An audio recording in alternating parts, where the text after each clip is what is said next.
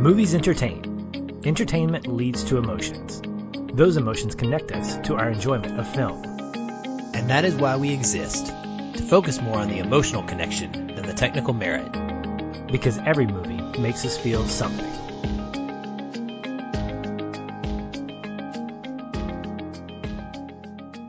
Spider-Man, Spider-Man, we're doing a podcast on Spider-Man. Look out, we're feeling Spider-Man. Don't shake your head at me. Welcome, listeners, if you're still here, to a new early release episode of the Feelin' Film Podcast. I'm Aaron, and with me, as always, is my best friend and co-host, Patch. Hey, I may not be here very long, but hey.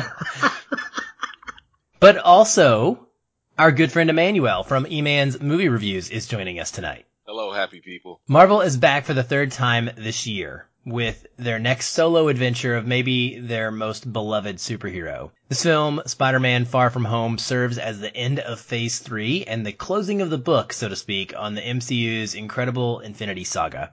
Some of the directions it goes are pretty surprising, to say the least, and so this is a big-time spoiler warning from us. The film is definitely more enjoyable if you don't know what happens, so if you have not seen it, close us down until you have and then come back later. We also want to give a quick heads up that we are recording this episode on the night of July the 3rd, and I'm just not going to edit out all of the fireworks and traveling vehicles that are going around outside that you might hear. So we apologize if there's a little bit of background noise in this episode, but hopefully it'll just add some fun ambiance if indeed the fireworks do start going off. Oh, and one last thing.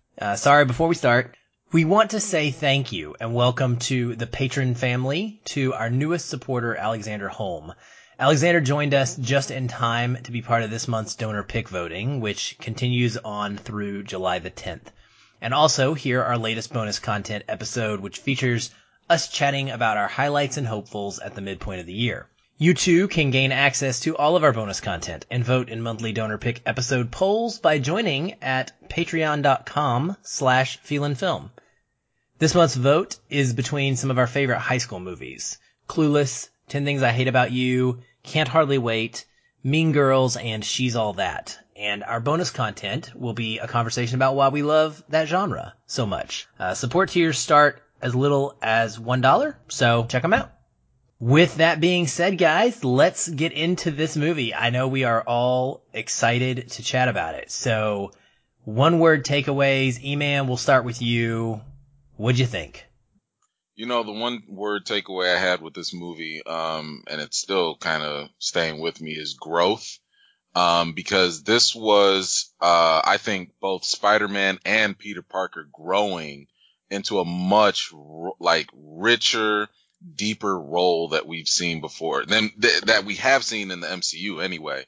When Tom Holland was introduced as Spider-Man, I was kind of lukewarm to it. You know, I've been a Tobey Maguire fan. I don't care about the Andrew Garfield fans. I'm sorry, but Tobey's always been, near and dear to me, as Spider-Man, or as Peter Parker anyway. But, Homecoming really just didn't do it for me, as I hoped it would. But this one did it. This one made Peter Parker deal with some real serious themes that I think we'll get into later. Absolutely love that role of identity and, responsibility. But even from his other persona of Spider-Man, he literally has to grow in terms of his powers and his abilities as well. So all of those different things, is exactly what connects us to superheroes, whether it's comics or even in the movies. And I experienced that. I felt that. I loved it. And I thought that was the best thing about this movie, because especially in the MCU, when you get rid of those heavy hitters, like Tony Stark, spoiler alert again, Tony Stark and Cap and all them, you need someone to step up. And that was like I think that was the underlying message in this movie.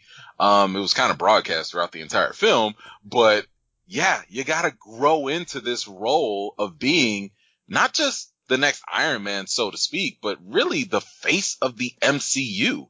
And I think this movie accomplished that. I'm ready for more Tom Holland. I'm ready for more Spider-Man movies. And yeah, growth. That was it for me with him. It's fantastic, man. What about you, Patrick? I haven't got to hear your thoughts, so I'm definitely anxious to know what you thought. Well, I had a blast watching this. This is one of the first times in a while that I've walked out of a theater going, man, that was so, so good. And it helped that I was on a date with my wife, something I rarely get to do. And I remember just having pockets of moments where I'm like, oh my gosh, did that just happen? Did he just say that? Oh, that makes me so excited. I mean, these are feelings that I don't get a lot, that you have like either, it's not even just like Easter eggs. It's just like plot development that you're like, oh, that could lead to this. And oh, did you hear that? Did he say that? And I felt like a real fan in those moments. And when you watch enough of these movies that feel heavy, they feel epic, and they're great, sometimes for myself, I tend to get lost in that and I forget to enjoy the moments. And Spider-Man brings us back to that as a character. Spider-Man is the quintessential comic book lover. Like if you're going to love a comic book character, you might default to Spider-Man because of the approachability that he has. He's young, he's immature, he's learning, he's growing, like you said, E-Man. And based on what I'd seen in the movie, I really came away thinking that was unreal. Like unreal in how I reacted to it, unreal at what had taken place in the movie and some of the twists and turns, and how it didn't feel cheap. It didn't feel like just another superhero movie. It twisted the narrative on its head at one point, and you're like, oh, glad I didn't see that coming. This makes it really interesting. And it got me questioning what I was seeing on the screen. And we'll get into that portion of it. But the word unreal just kept repeating itself in my head as I was watching this. And I actually left the theater going, is this real? Did I really experience that, or what's going on here? And I don't know that I've ever felt or have felt that way when I leave a theater as being so visceral, being so connected to it. I'm glad I did, though. And I'm glad it was Spider-Man. Good stuff, man. I'm agreeing with both of you wholeheartedly so far. So it sounds like we're all going to be on the same page on this one. My one word takeaway for this movie was grounded. And maybe on the surface, it seems kind of silly to use the word ground when we're talking about a character known for swinging from, one tall building to another across New York City. But it's the small scale nature of the story that really made it enjoyable for me. And I know it's weird to say small scale when there's big elemental monsters, but at its heart, it's a small scale. We were all duped by the incredible Marvel marketing team into thinking that this was going to be a multiverse situation with Mysterio coming from another world. But nope. Well, most of us were duped. Maybe not E-Man. Never trust the Russos. It's an Earth-based threat instead by a human using nothing more than technology. And, whether or not that technology use is realistic is another matter, but the fact that we are grounding the series after spending so much time lately in space and or dealing with cosmic threats and magical powers and just super duper powerful beings. So not only that, but the grounding of the personal stakes, I think, was really the big hit for me. I love that Peter is struggling with his desire to be a hero and his desire to be a normal 16-year-old at the same time. He's dealing with 16-year-old issues like awkward relationships and weird teachers on a school trip, high school stuff. It kind of is perfect because it fits with our July bonus content that we're going to be covering with high school movies. This is right in line also with the scale of the story that Homecoming gave us. And so I was happy to see that the sequel continued in this manner and connected them like that. I just was so happy coming out of it, Patrick. Very much the exact thing that you're describing. And I almost always feel that when walking out of a Spider-Man movie. And only Spider-Man movies are the ones that I can connect that way and remember that feeling from. And it's an awesome experience to walk away with. It really is, and it feels like summer. Those movies make me feel like I'm watching a summer blockbuster. And again, I think it has to do with the fact that the MCU has invested so much in its stories that when we get up to Endgame, we're just waiting to be weighted down with a lot of just heavy things.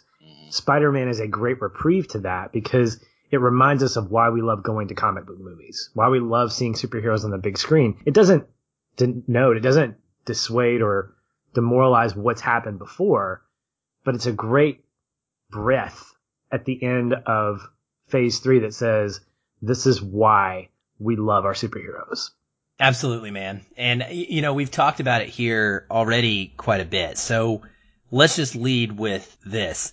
Spider-Man Far From Home serves as both an epilogue of sorts to Endgame, and also it's a sequel to the Spider-Man movie, right? In the new Spider-Man trilogy. My buddy Jeremy Johns, who I was talking to at the screening for this film, we were just getting a kick out of thinking about the fact that this is the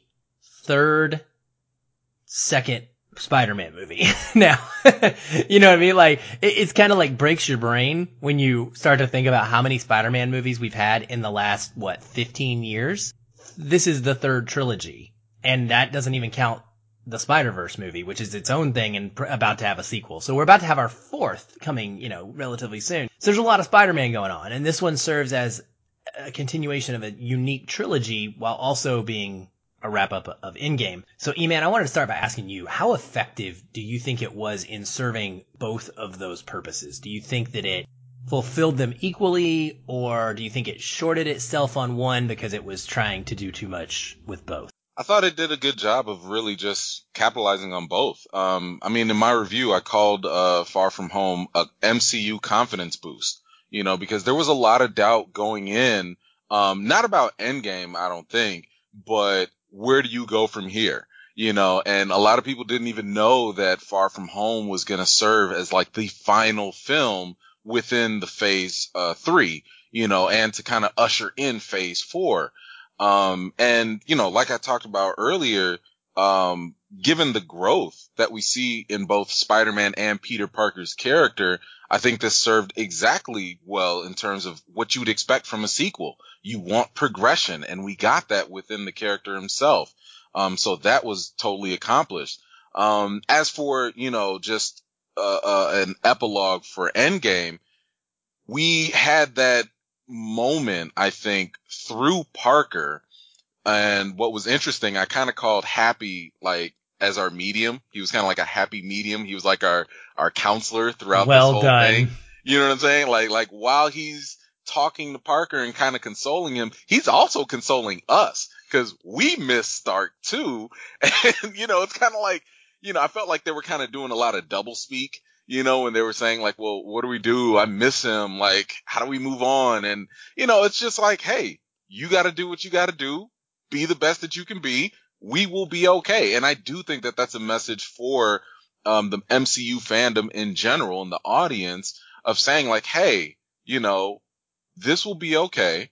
We know we gave you a bittersweet blow in Endgame, but check this out. Spider-Man's here. He's only the most popular comic book figure like in history. And we've taken him up a step. And guess what? Moving forward, you can feel confident with this that, you're going to be in for a good ride. And like Patrick was saying, this was fun. It was exciting. This is what we expect from the MCU in general, from their movies. And yeah, total confidence boost. And I do think it accomplished the goal. I think it speaks volumes about the partnership between Sony and Disney at this point, and being able to not compromise on quality for the sake of money. Obviously Sony is getting tons and tons of money from this revenue. Spider-Man being arguably the most popular comic book character in Marvel's catalog, people are reaping the benefits on the merchandising side. But you're right, man. Spider-Man works as a character. He works as an everyman. And when you have that happy medium consoling us as he's consoling Peter Parker, we do feel that. We feel like, what's going to happen next? But I also feel like it balanced that grieving period. It balanced that questioning with a fantastic adventure story that should be on par with most Spider-Man adventures. It seemed to thread the Tony Stark presence and purpose throughout, something that really was about Peter Parker wrestling with wanting to be a hero and just wanting to be normal. There's a fantastic scene with him and Mysterio that was going to become a connecting point until the twisty wheels started falling off, and I was like, I don't feel great about that. But the mentor scene, yeah, where they have the conversation. Yeah, and I was like, that's fantastic. But there's some truth behind that. There's some truth behind the fact that Mysterio brings out the honesty in Peter Parker. He says, do you really want this? He goes, I don't know. I just want to be a kid. I just want to be on vacation. I'm tired. And I felt that for him. I mean, he has just experienced over the course of a cinematic 2 or 3 years a lifetime's worth of experiences as an Avenger. And in some ways you would think, well, that should be amazing. But no, he's like, I'm still in high school, even after being blipped. I'm still in high school and I'm trying to get this sorted out. And I still like this girl. And that hasn't changed. And so I think that as a Peter Parker centered Spider-Man movie, it works equally as well, even with that thread of post Endgame memories happening. I think they both work well together. I don't ever think they were in conflict. They both serve to tell each narrative appropriately. Yeah, I completely agree with both of you. I mean, the way that they are able to use the changed landscape of the world post blip, and I guess we're going to call it blip now, or the snap. It's like it's been taken over. The snap is now the blip. I actually like the blip. It's a millennial term. I like the blip. It's the Gen Z term of the snap. The blip is awesome. Did you guys catch the Easter egg on the in-flight movies? The in-flight movies, when you get a chance to go see them, first of all, they're all hilarious. One of the movies was called The Snap, and it had the Infinity I did Gauntlet. see that. Yeah, I did see and that. And the rest of them are even more hilarious. Like, if you get a chance to go rewatch it, it's quick, but every movie, I think there was another one about Einstein, something with Eric Sloveg or whatever from Thor. I forget the other ones, but literally each one is like a hilarious gag on previous Marvel movies. That's hilarious. That's very typical of them too. That's what gives it so much rewatchability. That's one of the things I love about what they've been doing with the MCU in general. But I just learning what happened post blip and how the world is different. And so because of the different landscape of the world, that's why the adventure is happening the way it happens, but it's very subtly woven in. It's not ever forced. And I thought that, we'll get into this later, but the choice to not give us this multiverse situation where an alien or somebody from another planet was causing another threat, it's just, looking back at it, I feel stupid for ever believing that was what it was going to be, because it just didn't make a lot of sense. And it would have been really, really out of whack with what they'd done before with Spider-Man. I was so pleased with the way that it integrated and kept this as just a coming of age movie with a big conflict that happened to be a supervillain in the middle of it, is what it felt like. We were talking about the blip right here, and I think that the movie can kind of be separated into two sections for us to generally talk about. And one is the high school coming of age stuff, and one is the Mysterio stuff. And I want to start with the high school stuff. Did all of your questions, E-Man, of that you left Endgame with get answered in a way that you feel good about? Or did you even have questions about how the world works? Yeah, so I think that was always an essential question that needed to be answered, just because we're in this MCU, we're in this universe that is clearly expanding its world building in many different ways, whether it's the cosmic realm, the magical realm, but in the practical realm, we also have to kind of keep that in mind too. So it was appreciated that this was, the 5-year gap was explained. And I like how they kind of kept it lighthearted, how they didn't have an answer for everything. They just kind of sort of, rolled with it, okay, if you were blipped for 5 years and it's been 5 years, but you come back the same age, are you really 21 or are you back to 16? Can you drink? Can you not?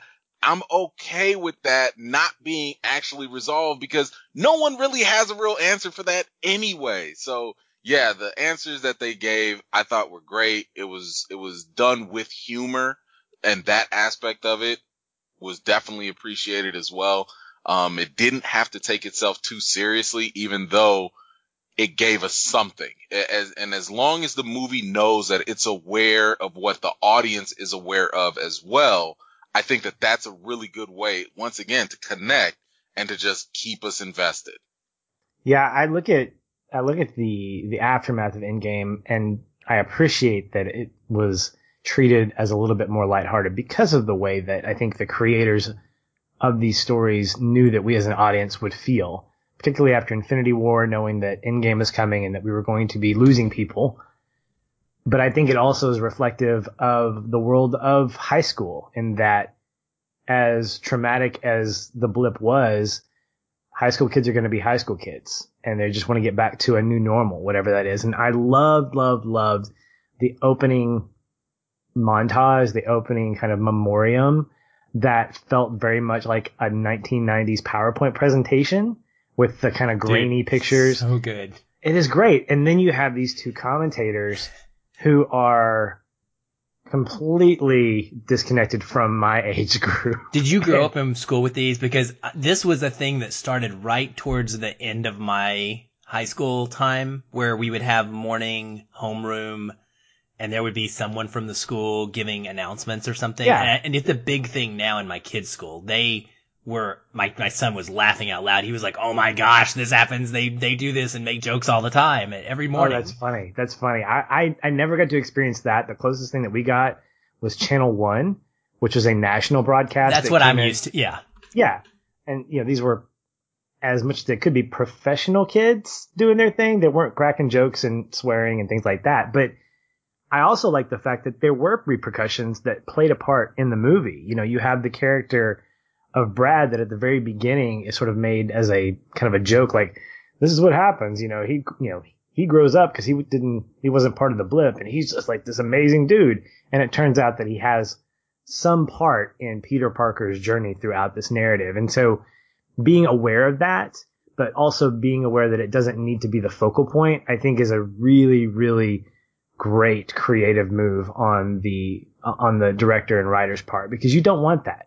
We've experienced this for 2 years. We know what the repercussions are, but let's look at it from a high school kid's point of view. What are they focused on? Well, they're focused on the fact that maybe they can drink now because they've, everything is 5 years older now, or maybe it's because they are looking at the world differently. That was a question I had. Peter and apparently MJ and apparently who's his best friend? Ned. Yeah. The guy in the chair. All got blipped, but who didn't, And so that was kind of a thing, is what were they going to be coming back to? It was explained in a simple joke. Yeah. And of course we all had to repeat our grade, even though we passed our exams, but whatever. So I think it served a great purpose in answering questions, but in a way that felt very Spider-like. Yeah, I agree. It was a super lead in to the high school nature that we were going to get for the rest of the movie. Just kind of bringing us back to that world so quickly. And, any bit of heightened emotional heaviness that we went into this with remaining from thinking about the end of Endgame, it was pretty quickly lessened with that fun humor. And like you said, I love that the Brad character gets to play a role in this later. And it even, to some extent, serves as an interesting person who has a bit of maturity about him that the rest don't necessarily. Whether his intentions are pure or not, he's trying to win the girl just like not Spider-Man. Peter's trying to win the girl. But I love how he plays in it. And the joke about whether or not he's drinking on the plane. I nearly spit out my drink. I was laughing so hard when that happened, just because that's the guy that we want to suffer anyway. And so that was great. Yeah, it answered everything I think that it needed to answer. I wanted to know how Happy was holding up, and I feel like we got to see that. We got to see him struggle too a little bit and realize what it was that was going to help pull him through when he lost his boss and mentor and friend as well. So I really liked what they did with that. It wasn't too long either. They didn't spend a lot of time talking about Endgame. They just went into the new story. So on the Peter side of this story, the Peter Parker section versus the Spider-Man section, I guess you could say, we see him struggling and craving a return to normalcy, clearly dealing with the trauma from Endgame and Tony's death. One of the things that really destroyed me was watching him get anxiety when he's getting interviewed, and just starting to kind of, feel that PTSD come on him. I hate that. And I think I've become very attuned to that more in the last, several years of access to media where we've learned about stars and famous people, athletes and others who suffer with depression and such, and things that we don't always see as fans from them, just seeing them on the outside. And that's kind of what I thought about here. I was like, this is a kid who's got trauma and he's dealing with it, and the world doesn't see that. The world just sees you're a hero who saved the world. They don't relate to the issues that he's dealing with. And so that's how we kind of see him in the beginning. And because of all that, he is absolutely dedicated to going on this trip, right? Without being a hero. He doesn't take his suit. He just wants to be a normal kid. How did watching him wrestle with this over the course of the film work for you as like a main storyline, E-Man? I absolutely loved it because, once again, this is where the relatability kicks in, right? This is where we get to really see, the behind the scenes of the character. I remember when I was first reading the comic books for Spider-Man and the amount of stuff he always has to deal with felt so real. And that was something that I was really happy that they brought to the screen, because when teenagers are already emotional boiling pots, and the thing is that if they don't have an outlet or a way to like communicate, process, and express those emotions, it's a mess, and I think that that's kind of like what was going on in the beginning. Keep in mind that this takes place 8 months after the events of Endgame. So that means he's been dealing with all this stuff for 8 months, and we finally got to that exploding point with his character. The scene where he's with Happy and Happy stitching him up over the tulip field and all that stuff, and he just kind of like explodes because he just can't contain it anymore. I love that. Especially from Tom Holland's perspective, as an actor, the performance, I thought that was like probably some of his strongest acting within the MCU, so far. And just being able to see that level of emotion, that raw emotion, that's understandable. And it was a payoff, right? It's a payoff from Endgame. It's a payoff from Infinity War. It's a payoff from, Homecoming. When we look at the lead up from ever since Civil War, where Tony and the relationship between Parker and Stark just cultivated time after time after time in each movie. And that was the precipice right there.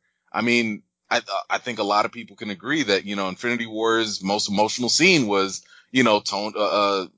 Parker disappearing, and then the reunion and Endgame. Those were very touching. So this whole process of grief and just recovery boiled into these emotions that Parker deals with, like the anxiety that you were talking about, the depression. And oh, by the way, he's a teenager that has a crush, and he also has to save the world as well. All of those things on the shoulder of a 16-year-old, that's compelling. It's enlightening. It's captivating stuff to just watch. And I just love that we got a raw, emotional, superhero character, because when you get to see those levels of vulnerability in a character, it exemplifies the superhero feats that they accomplish later. When we see the flaws in them and then we see how they overcome them to still rise to the challenge. So yeah, hats off. Loved it. Yeah, I completely agree with that, Eamon. And I think that what strengthens that is two things. One, what's refreshing about this iteration of Spider-Man is that the writers and the creative teams assume that we know his backstory. We don't need Ben Parker's death. We don't need the grief from that. But there's a consistency in losing a father figure that you've been close to. So we actually got that culmination. We got that cultivation with Tony. And like you mentioned with Infinity War and then the reunion with Endgame, it feels very realistic, very authentic in this journey that he takes in Far From Home. But what I also enjoy, to what you've said in the past, Aaron, is that these don't have to be intergalactic stories. It's your friendly neighborhood Spider-Man. Even though he's gallivanting across the planet, it doesn't feel like it's not an invasion from an alien race that's attacking and it's going to take over the world, which has been very formulaic in a lot of movies. And at some point you're like, I don't really care that New York's being destroyed, because at some point it's going to get fixed. When you have that neighborhood feel, even if it's in cities like Prague or Paris or Rome or Venice, you keep that personal connection to that character. And to me, I think as much of a Superman fan as I am, I think that's one of the difficulties, is the ability to connect, because he's a god, because he's from a different planet, where Spider-Man represents someone that we could all be, because we've all been teenagers, unless we are little kids, in which case we haven't gotten there yet. But anyone who loves comic books can relate to Peter Parker because of all that. We can say those things like, yes, I remember having a crush on a girl and how it destroyed me that I didn't know whether she liked me or not. Couple that with a weight of having a responsibility that is completely encouraged, almost a little unhealthily, by your aunt, and you are risking disappointing everybody, especially your mentor and father figure, Tony Stark, who is now living vicariously through AI. And so I think that when you look at this story, for me, it amplifies the Spider-Man character in a way that I don't think other trilogies have done. And I'll go on record in saying Andrew Garfield is my favorite Spider-Man, not necessarily from the sequel, but I can appreciate Tobey Maguire and what he did in that trilogy. But I think Tom Holland encapsulates both of those characters in a way that I love. And I think that this entry into it completely solidified it. If I had any doubts about Holland, it was denied or confirmed that I don't have any doubts in the first movie. But this made me go, okay, anything else, please don't do Spider-Man anymore. Let Tom Holland ride this out, and let's iterate a kid from him. Let's let him be the Peter Parker. If we go multiverse, let's be a multiverse from his perspective. No more new Peter Parkers, please. Right. Other Spider-Man. There's plenty of them. Yes, there are. I know E-Man wants a Scarlet Spider appearance, so.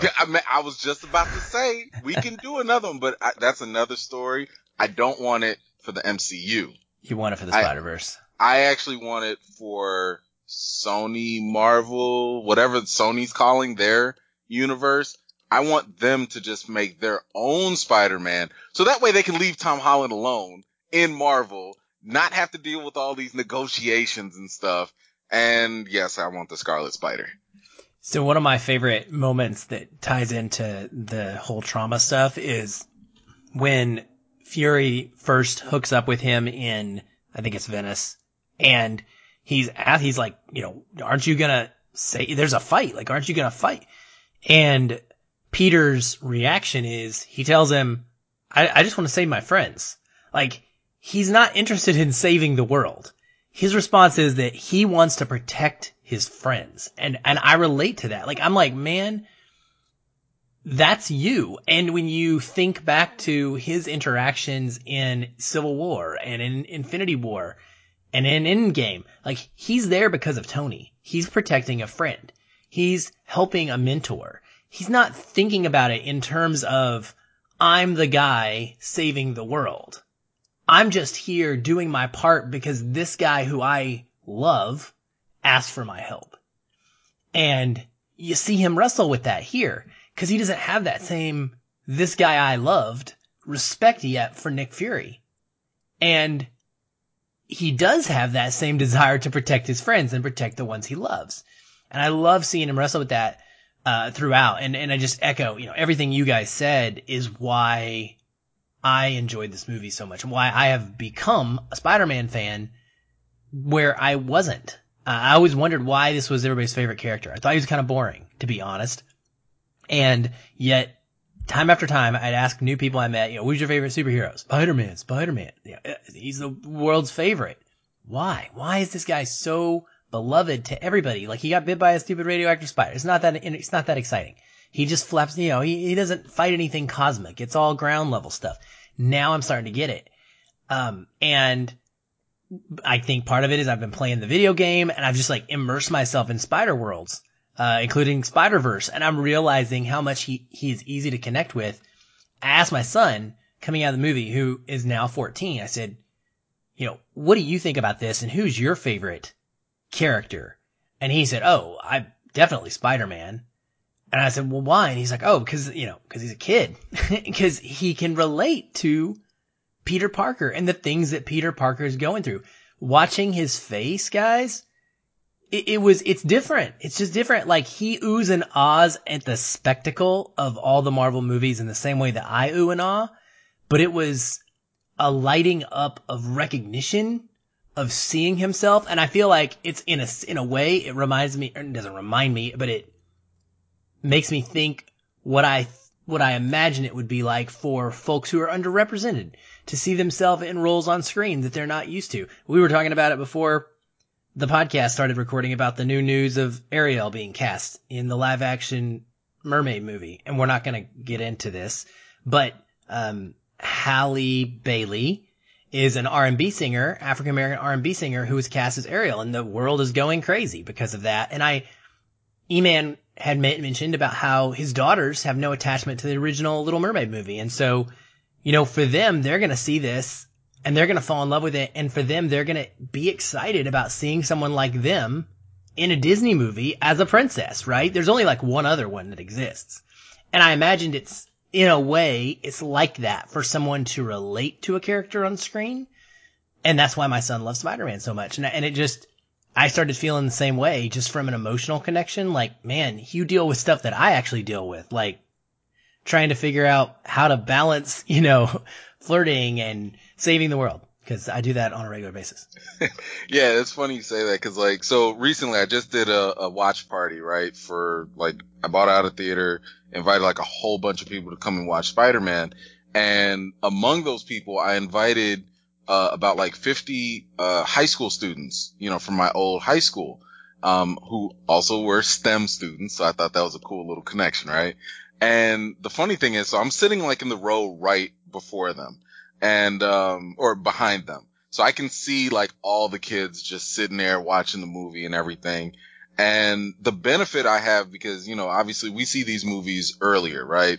But when I'm doing these watch parties, I have the advantage of being able to watch the audience, and just kind of get a sense of like how people react and things like that. And I thought it was just so cool that the kids were reacting to everything, that Peter was reacting to. So all the little cutesy love, stuff with Zendaya or MJ, they were sitting there like, "Aw," like they were awing, they were shocked, they were laughing, they were engaged because this was them. This was a character that's like in literally their same grade, going through things that they go through, and they instantly connected with them. So, I mean, just judging by their reactions, that is, anyway. So, yeah, I think you were right on with that. Well, I wanted to ask you, do you think it's realistic what Peter is trying to accomplish? He wants to be essentially a part-time hero. I think that word actually comes up at one point in the script. Do you think that you can be a part-time hero, or is him sacrificing quote unquote normalcy always going to be a requirement because of his greater responsibility? Yeah, I think that's always been like a central issue with Spider-Man's character, right? With great power comes great responsibility. And what I like that they're doing, with this character, like you mentioned earlier, how, all he wanted to do was save his friends, and, that's a great starting point for his character. I would imagine, given the fact that he's going to grow, right? The same way how Tony Stark grew from 2008's Iron Man to Endgame. Tony Stark only cared about himself, in 2008. By the time we get to Endgame, 10 years later, if not a little bit more, he's caring about the entire world, and I do think that we're going to follow a similar line of progression with Spider-Man's character, where as he grows and as he becomes like the face of the Avengers or just the face of like superheroes and so on, that sense of responsibility is going to grow as well. So I like the trajectory of this.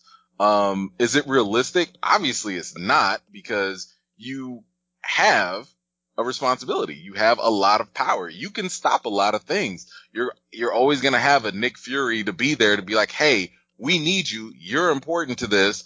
And, if you think that, going off to space and fighting some evil threat to protect the world is on par with, but you got a date with MJ to go to the prom, no, it's not realistic, but, for Parker, that is his dilemmas, right?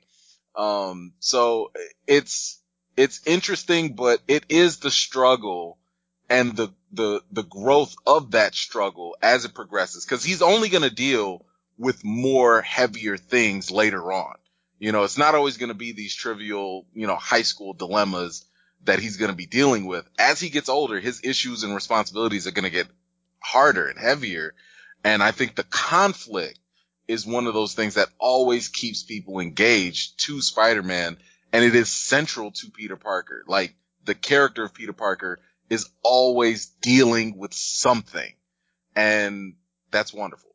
Like, we need more of that.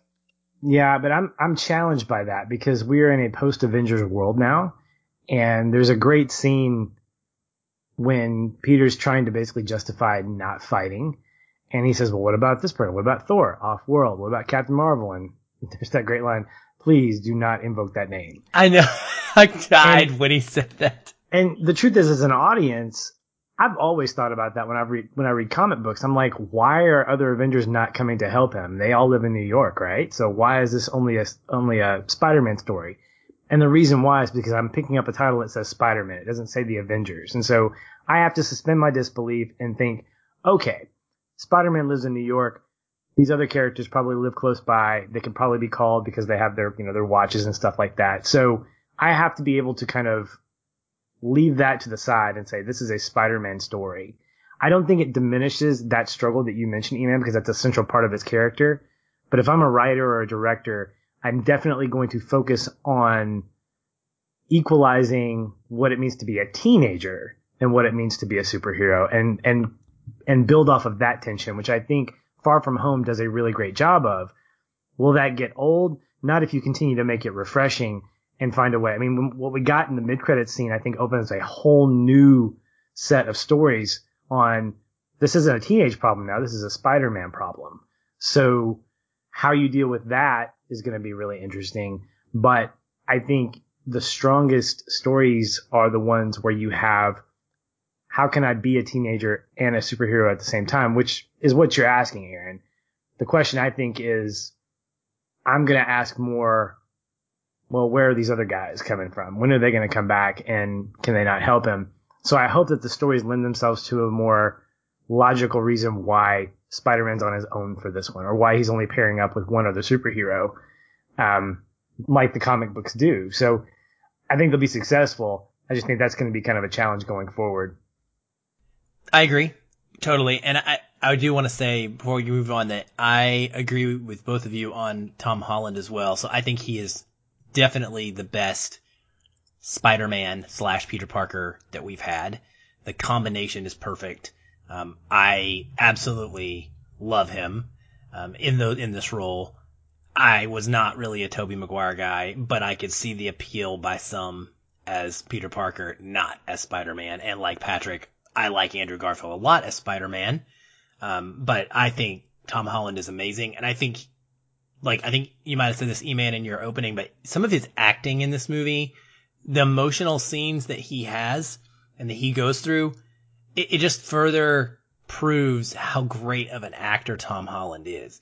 Like, this is not just okay portrayal of a superhero. Like, he's bringing a pathos to this role that doesn't exist without him, and that elevates it to a point where we get more out of it, more than we do like a Tobey Maguire or an Andrew Garfield, because he's able to bring both of those. And as someone who already loves Tom Holland and his other stuff, and someone who is very, very, very excited about a certain movie that's going to be starring Tom Holland, the more I see of him doing this amazing work, the more I am at ease and calm thinking of him portraying my beloved Nathan Drake. So it made me very happy to see yet again phenomenal acting by him. Before we move off the high school stuff, though, I just wanted to see what you guys thought about some of the fun stuff that we get to deal with.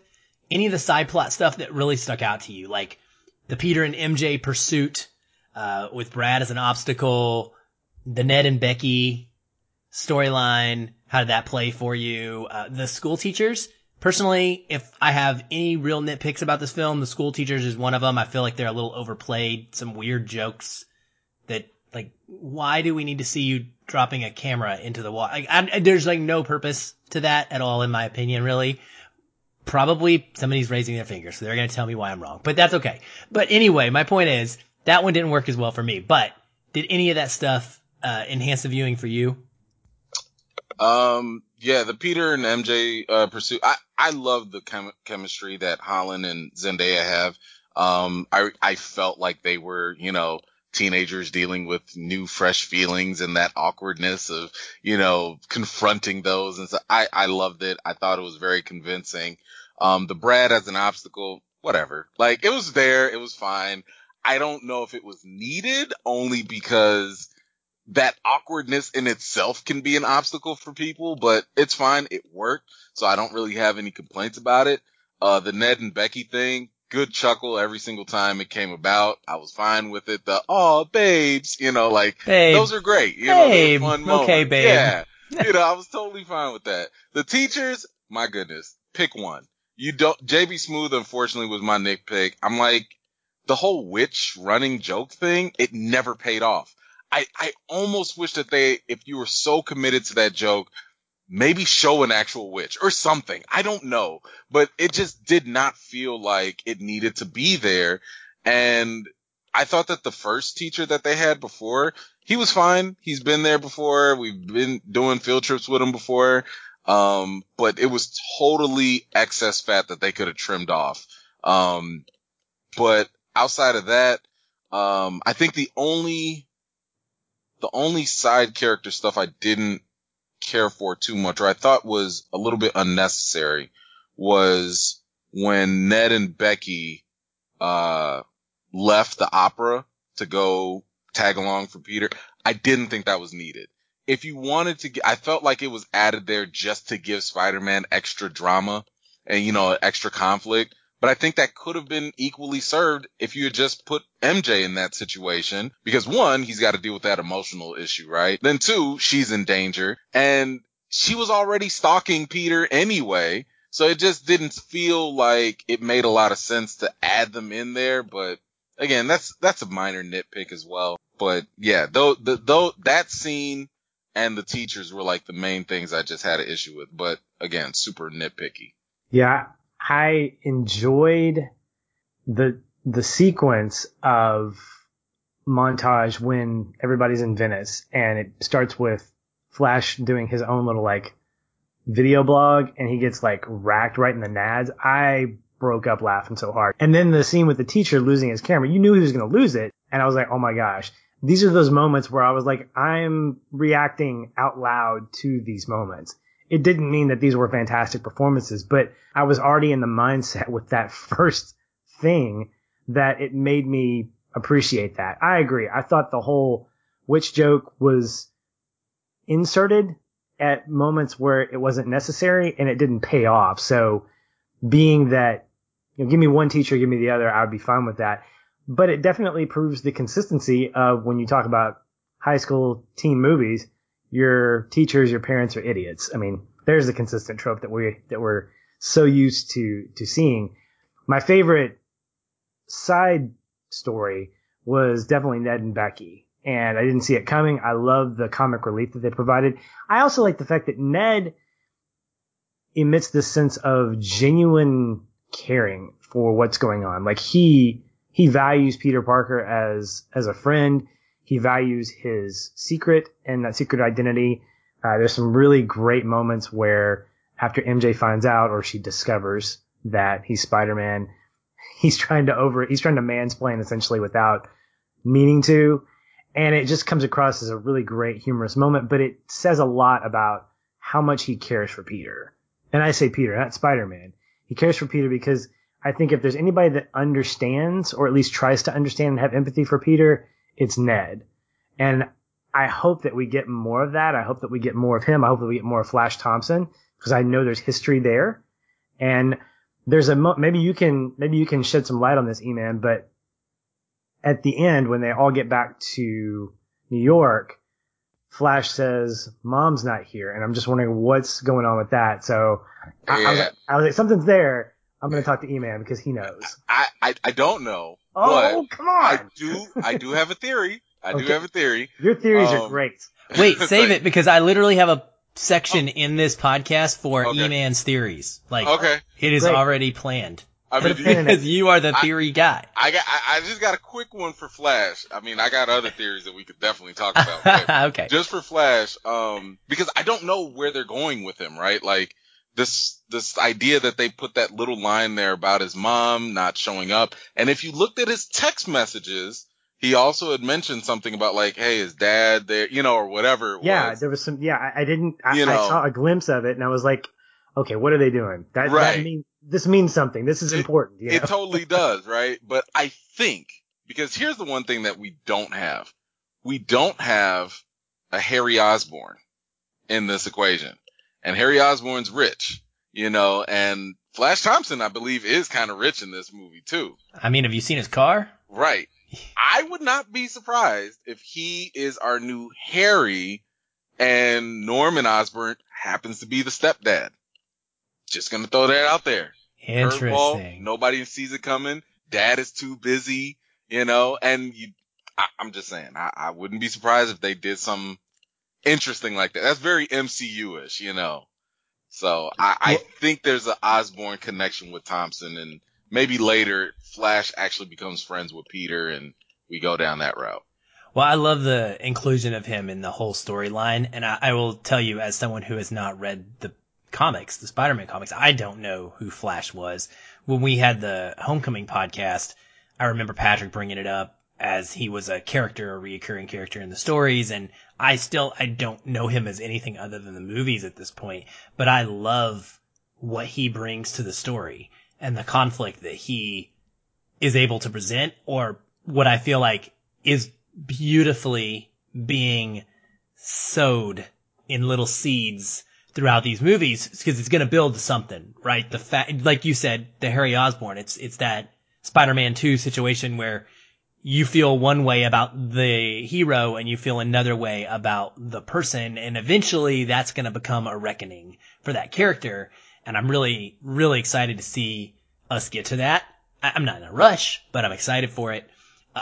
I also am in love with MJ, and I was very reluctant when this casting was not the casting, but when the portrayal of MJ in Homecoming. I did not like her, but it was jarring. Like, it was just different. I have come to absolutely love her, and I think she serves as an extra great character in this one with her. She has a specific line where she talks about, I'm obsessed with telling the truth. It's a great juxtaposition to kind of what Mysterio is selling. And on top of that, their chemistry, it's great. Like, I mean, there's just no denying. It is, that first kiss was like the perfect awkward first kiss. And to end that first kiss with like, I really like you, because you don't know what the heck to say. Like, that is the moment that to me makes a high school movie a great high school movie, because that's it. That's it. You got it right. Like, that's what it feels like. And that's how that moment goes down. That moment is not, very smooth and sexy and awesomely figured, it's perfectly planned. No, it is weird and uncomfortable, and you don't always know what just happened, and you're trying to work through it and not look like an idiot, and because you want it to happen again. And I loved that. So I thought that their chemistry and stuff was great. And the Ned and Becky stuff, I know some people have complained about that and thought it was too much. I will say, if anything, yes, maybe they kind of went back to it maybe a few too many times with Ned and Becky, but ultimately I love it. I mean, I think it's hilarious. I thought it was a great running gag that we got the first time with the babe thing, especially, and you didn't have to sell me on a new joke. All you had to do was say babe and got me laughing again because the joke was still going. I really enjoyed that. And then the moment with Ned telling MJ, hey, so now you know too. That's great, but I knew first. Like, I just love that because it made me think of Patrick, it made me think of a best friendship and the idea that like, I take pride in being the guy in your life that knows everything. I don't want it to ever come to a place of ego, but like, that's what Ned is experiencing where Right. it's on that line of like, I don't know if I want to share this. Like, that's my best friend, and so I really loved the portrayal of that. Yeah. What I loved about Ned and Becky were two things. One, this is what I was like at church camp, okay? This was a church camp relationship, all right? You found the girl, you connected because you both cried at the same worship song, and you're like passing notes to each other, and you have that summer loving. And it happens on an 8-hour flight. You're sitting next to somebody, you share the earbuds, you're good. But the other thing is that I was flying back from Tampa on one of my business trips this last week, and I kid you not, there was a guy sitting 2 seats in front of me, adjacent to me. Every 2 or 3 minutes, he would look back and just grin at this girl that was like 2 rows behind me. And I could see on his cell phone, there were a bunch of different hearts as text messages. And I was like, this is Ned and Becky. Before I knew it was Ned and Becky, only they're just not sitting together. And, he's 16, 17 years old. And I'm like, love is stupid when you're in high school, but it's the best thing when you're experiencing it as a high schooler because it's real. It's very, oh my gosh, I'm living and dying if this girl doesn't call me. And I think that relationship represents what is universal about teenage romance in general. Like that doesn't change over the course of decades. I related to that.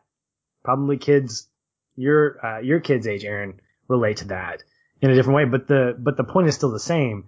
You sit next to someone for a long period of time, maybe sparks will fly, and then you're isolated from your normal life for a week or two, and you find something in common, and all of a sudden you're boyfriend, girlfriend. And it didn't surprise me that they broke up on the plane ride home.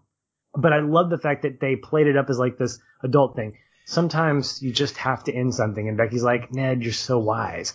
It's such a people funny grow, moment. Peter. People grow. Yeah, it's such a great tongue-in-cheek moment because teenagers don't talk like that, even though they try to, but they don't know what that means. And but to them, it means something purely like important to them. So I thought it was great.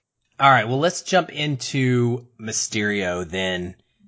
We've spent a ton of time not talking about him, which is surprising, of course, probably to most folks. But gosh, I mean, the film opens with them meeting the villain or the ally or what the heck is going on right now. I don't know if you guys watched the trailers. Well, actually, I know E-Man watched the trailers because E-Man watches all the trailers and makes videos about the trailers. Patrick, I don't know if you watched the Far From Home trailer. You did not. Well, I tried not to. I mean, if it showed up on a big screen before a movie, obviously, but I didn't. Well, basically, this whole first scene was like the trailer, the most recent trailer. And I thought that was brilliant because as soon as it started, I was like, dude, oh man, like really, like you guys, you didn't give me anything in that trailer, basically. And I loved it. I love the opening and the introduction to Mysterio. I'm gonna let you guys talk first, but how did the villain play out for you? I mean, just how did it work? What we know is that we know Mysterio is a human man who is presented at first as being from an alternate Earth, and he tells Nick Fury and Peter that his family was murdered by these elemental beings, and he's here to stop them from doing the same thing to the Earth. And so he's presented as this hero, He's gaining the trust of Nick Fury and of what's left of S.H.I.E.L.D., I guess, and Peter gets thrown into the mix. We get the awesome, what I call the Iron Man 3 twist, where he is actually not from an alternate Earth, but he's just a dude from the tech department with a whole lot of cool toys and a whole lot of other smart people on his team. And he's a disgruntled employee who wants to make some noise. And he's all about fake news. He is seemingly very relevant in the world today with his message, in that he seems to believe people just want to be sold something, and it doesn't really matter if it's true or not. So how did this twist work for you? I know that it's going to make or break the movie for pretty much everybody. So let me just say, first of all, I absolutely love the marketing for this film, because I'm really big on how much trailers today affect how we interact and engage with movies, compared to in the past. So the trailers do play some role, at least, in terms of setting up our expectations. And I mean, I don't think we got any real significant scenes shown in the trailers. There was nothing shown after Mysterio's turn. So that was totally appreciated. They sold it, at least for general audiences that weren't familiar with his character. I remember back in it was either 2016. I think it was 2016. So this is, I want to say, around when Homecoming was coming out, or maybe it was in production, something like that. I made a video about which villains we need to see on the big screen for Spider-Man, and Mysterio was at the top of my list. And one of the reasons why was because I just thought that it was pure gold for any movie director to use a comic book villain that uses, wait for it, special effects from movies as their power, and I didn't know this. Oh, so I Googled Mysterio. As soon as I got out of the movie, I was like, I Googled Mysterio, and literally Wikipedia says he's just a dude who fakes everybody out with illusions. And I was like, how are we all surprised? Right. And that's it. I mean, he used to be a special effects, guy on set, and he was just really, really good at it in the comics anyway. And he just, he was always unstable, so they kept that aspect of his character true.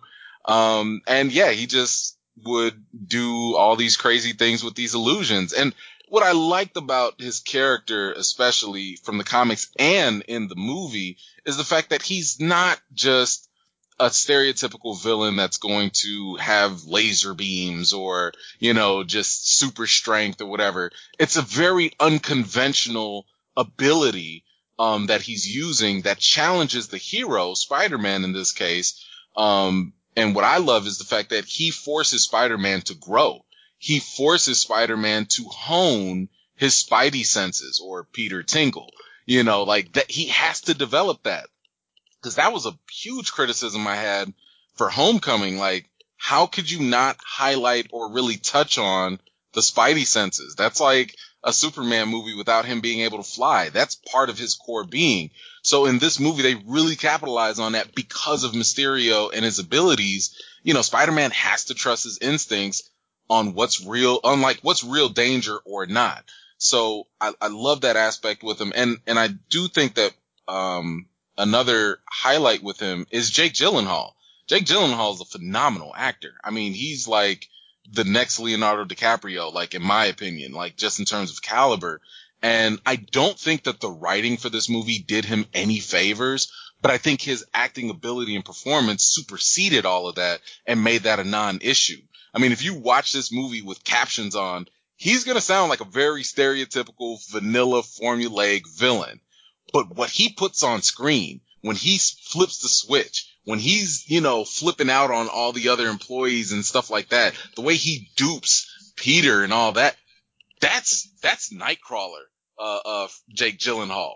That's the guy on screen right there. And that was absolutely perfect with his, just to really make the character, I want to say, almost on par with Keaton's version of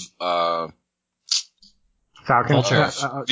Yeah, thank you. Vulture. You Vulture. probably just confused like half the people listening to this podcast when you said Nightcrawler. That's Jake what I want to Gyllenhaal, say. because Nightcrawler. they're like, Gyllenhaal. what? Jake Not Gyllenhaal was in X-Men. an X-Men movie? Not that one, the movie Nightcrawler with Jake Gyllenhaal.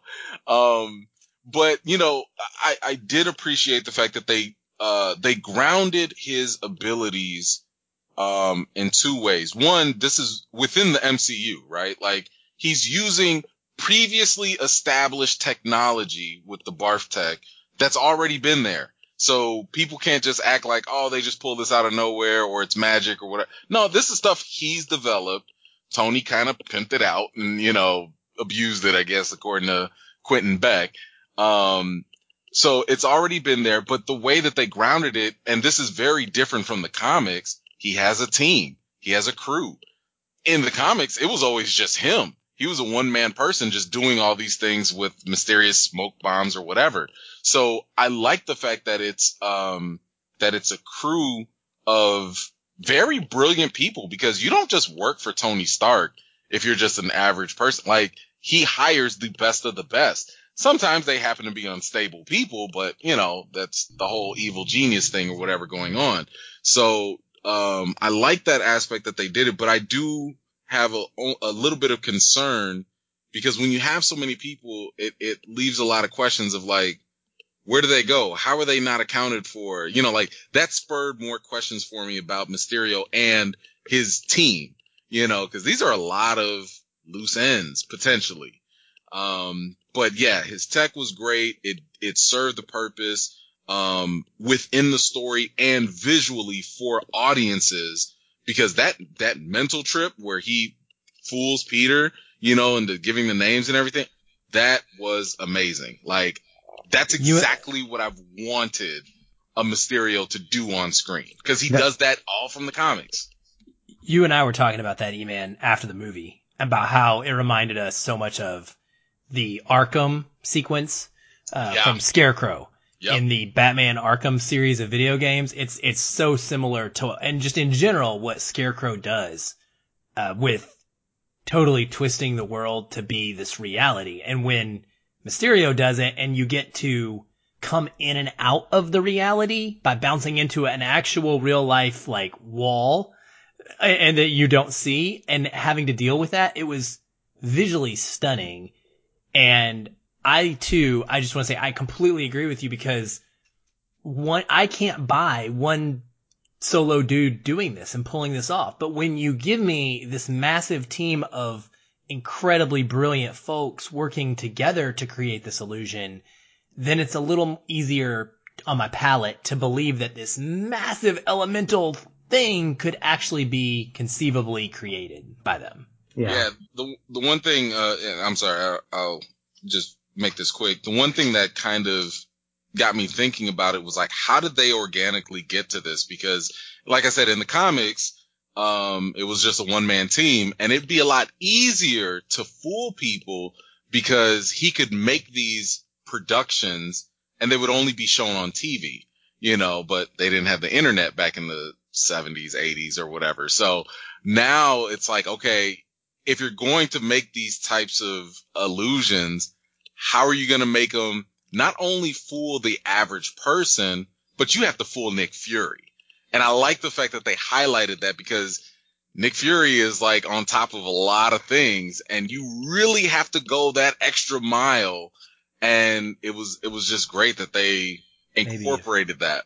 Maybe if you're actually fooling Nick Fury, you have to go the extra mile. That part too, but we'll get to that later.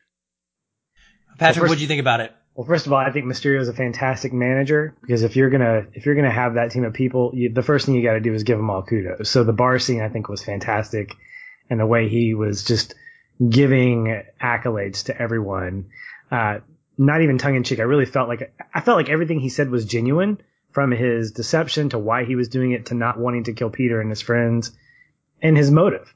I want to be the next Iron Man. I also love the fact that Peter Billingsley is in this movie. So you got Ralphie from A Christmas Story as his lead guy who handles the drones and whatnot. And I'm assuming is the one who gives the footage for our mid-credit sequence Now I wish that he would have said, "I'll shoot your eye out." That would have been fun. That would have been fun. But I'm sure he's trying to get away from that character. But in all seriousness, I loved being duped. I loved the fact that I got invested in Jake Gyllenhaal's performance as Mysterio and the way in which he interacted with Peter. I love the fact that I think at one point he just called him Pete, which made it even more personable. And when the sequence happens where he stops the fire element, and I'm like, we're about an hour into this, I'm going, okay, yeah, this isn't real. And Krisha pointed out that at one point, I think Spider-Man throws his webbing at something and like a force field shows, like it hits a force field. And I think he says like, what was that? But it was kind of like a throwaway thing. And it made me think, oh, maybe that was kind of a glitch in the matrix of this special effects sequence when he's taking on this element. But I love the fact that Mysterio is fully invested in what he's doing and that he is able to, he's a smart villain. You're right, man. He doesn't come across as the mustache twirling, I'm going to take over the world. He has a little bit of sympathy, a little bit. I didn't have as much sympathy for him as I did maybe somebody like Thanos. But then again, we didn't have the history of Mysterio. He came across to me more as a Jim Carrey's Riddler from Batman Forever, that kind of disgruntled employee who uses his wits and his ability to manipulate tech to do something great. But I think that he represents who we are as people, which is we want to be known for something. And the questions being asked around the whole world, who's going to be the next Iron Man? And to juxtapose him against Peter Parker, who ironically, it's that battle with Peter Parker that helps Spider-Man grow up into that superhero that he was reluctant to be. We see Mysterio, who is completely ready to embrace that superhero mentality, but he doesn't have that growth path. And I think you need that kind of growth path. You need that kind of tragedy in order to get to that place of redemption. So having that kind of chemistry between those two characters was really great, even more so after the twist. And so you had almost like your cake and eat it too, where you had this interesting mentorship happening with Mysterio and Peter Parker, that great ledge scene, all the way up until the point where he puts on the Edith glasses. And I thought to myself, wow, that kind of looks like Tony Stark a little bit, with the chiseled face, and he looks kind of like he wears those glasses well. And then everything disappears, and I'm like, oh crap. I was rooting for you. And I love the back half of the movie, but the effect of that was really great because I felt the betrayal like Peter did when he eventually found out. And movies don't do that to me. I wasn't just excited about the twist. I had empathy for that investment that Peter had been given because it felt cheap. It felt manipulative. And it made the rest of the narrative and everything that happened after that a lot more effective for me.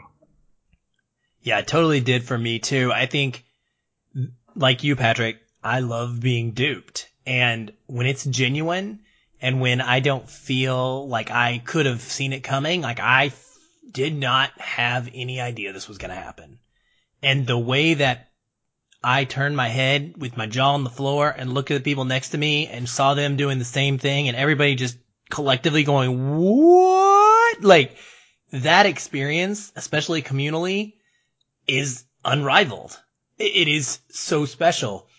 And I loved the character. Like I loved it. I was like, because I feel like I'd already been duped, right? I was duped the first time. I was duped into thinking he was going into the movie. I thought he was going to be the villain, and you've duped me.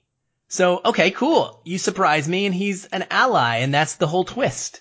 And I'm on board. And like you, I actually had a lot of empathy for his fake story of his wife dying and for the very real effect of his mentorship on Peter that he was having. He was serving as someone, Peter specifically, he's like, I love having someone to talk to about this stuff, right? And so for me, I love that. I was like, man, you have value even if you're lying to Peter. And that bar scene, I mean, they're visually speaking and acting wise, it is one of the greatest moments in the entire MCU. Just the way that performance, man, you're talking about, that's a Jake Gyllenhaal thing. That's not something anybody else could have pulled off in that way. He brings it. And that speech, man, was just amazing. And I loved everything about the way that Mysterio as the villain played out. In fact, the one thing, if anything, that I didn't really like that much was the fact that I wish he could continue on. And I'm hoping that there's some way that he does continue on, because I want more Jake Gyllenhaal as Mysterio. Like, I don't want him to be a one-shot villain and then gone. Like, he's too good to do that too. And the big thing that I really took away from him was this idea, and I feel like it's social commentary that Marvel likes to inject some into some of their movies. It's all about fake news. And this is a real thing in the world today. So why wouldn't it be a real thing in the MCU universe too, right?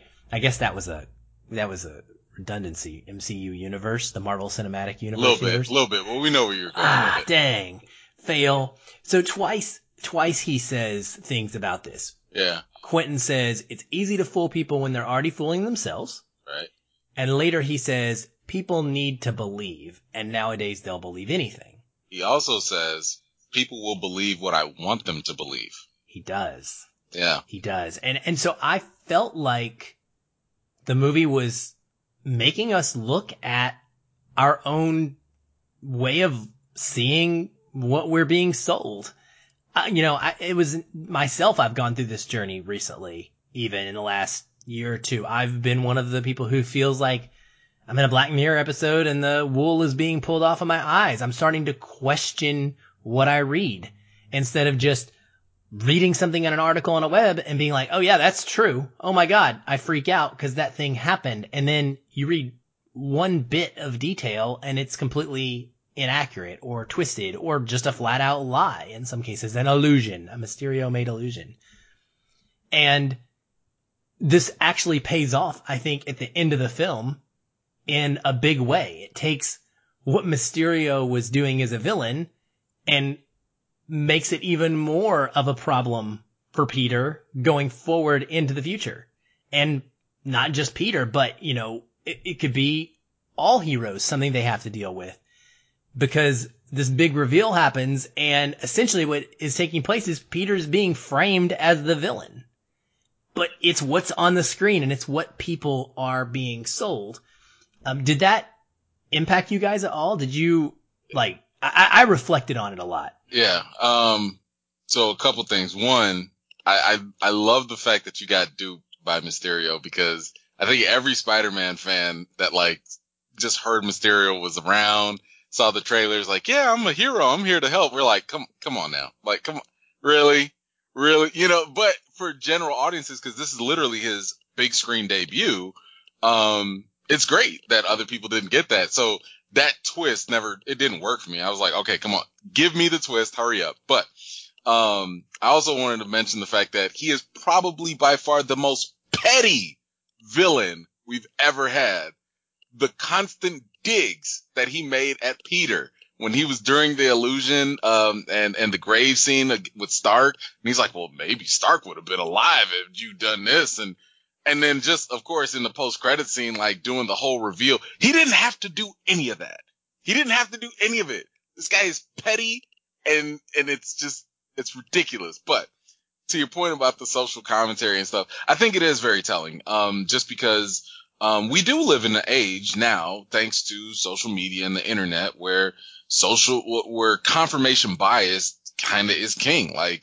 If you're on a certain platform and you like cat videos, they're going to keep giving you cat videos. So the fact that Mysterio is playing on that, is telling for today's times. And I think it serves as a great segue for, someone like Jay Jameson to come in, because he fuels that. He has a certain agenda in the comics and just his character in general to fuel a hatred for Spider-Man. And he actually succeeds in creating a very stark division between how like half of New York views Spider-Man and the other half. So I like the way that they're going with it. I thought it was a good way to kind of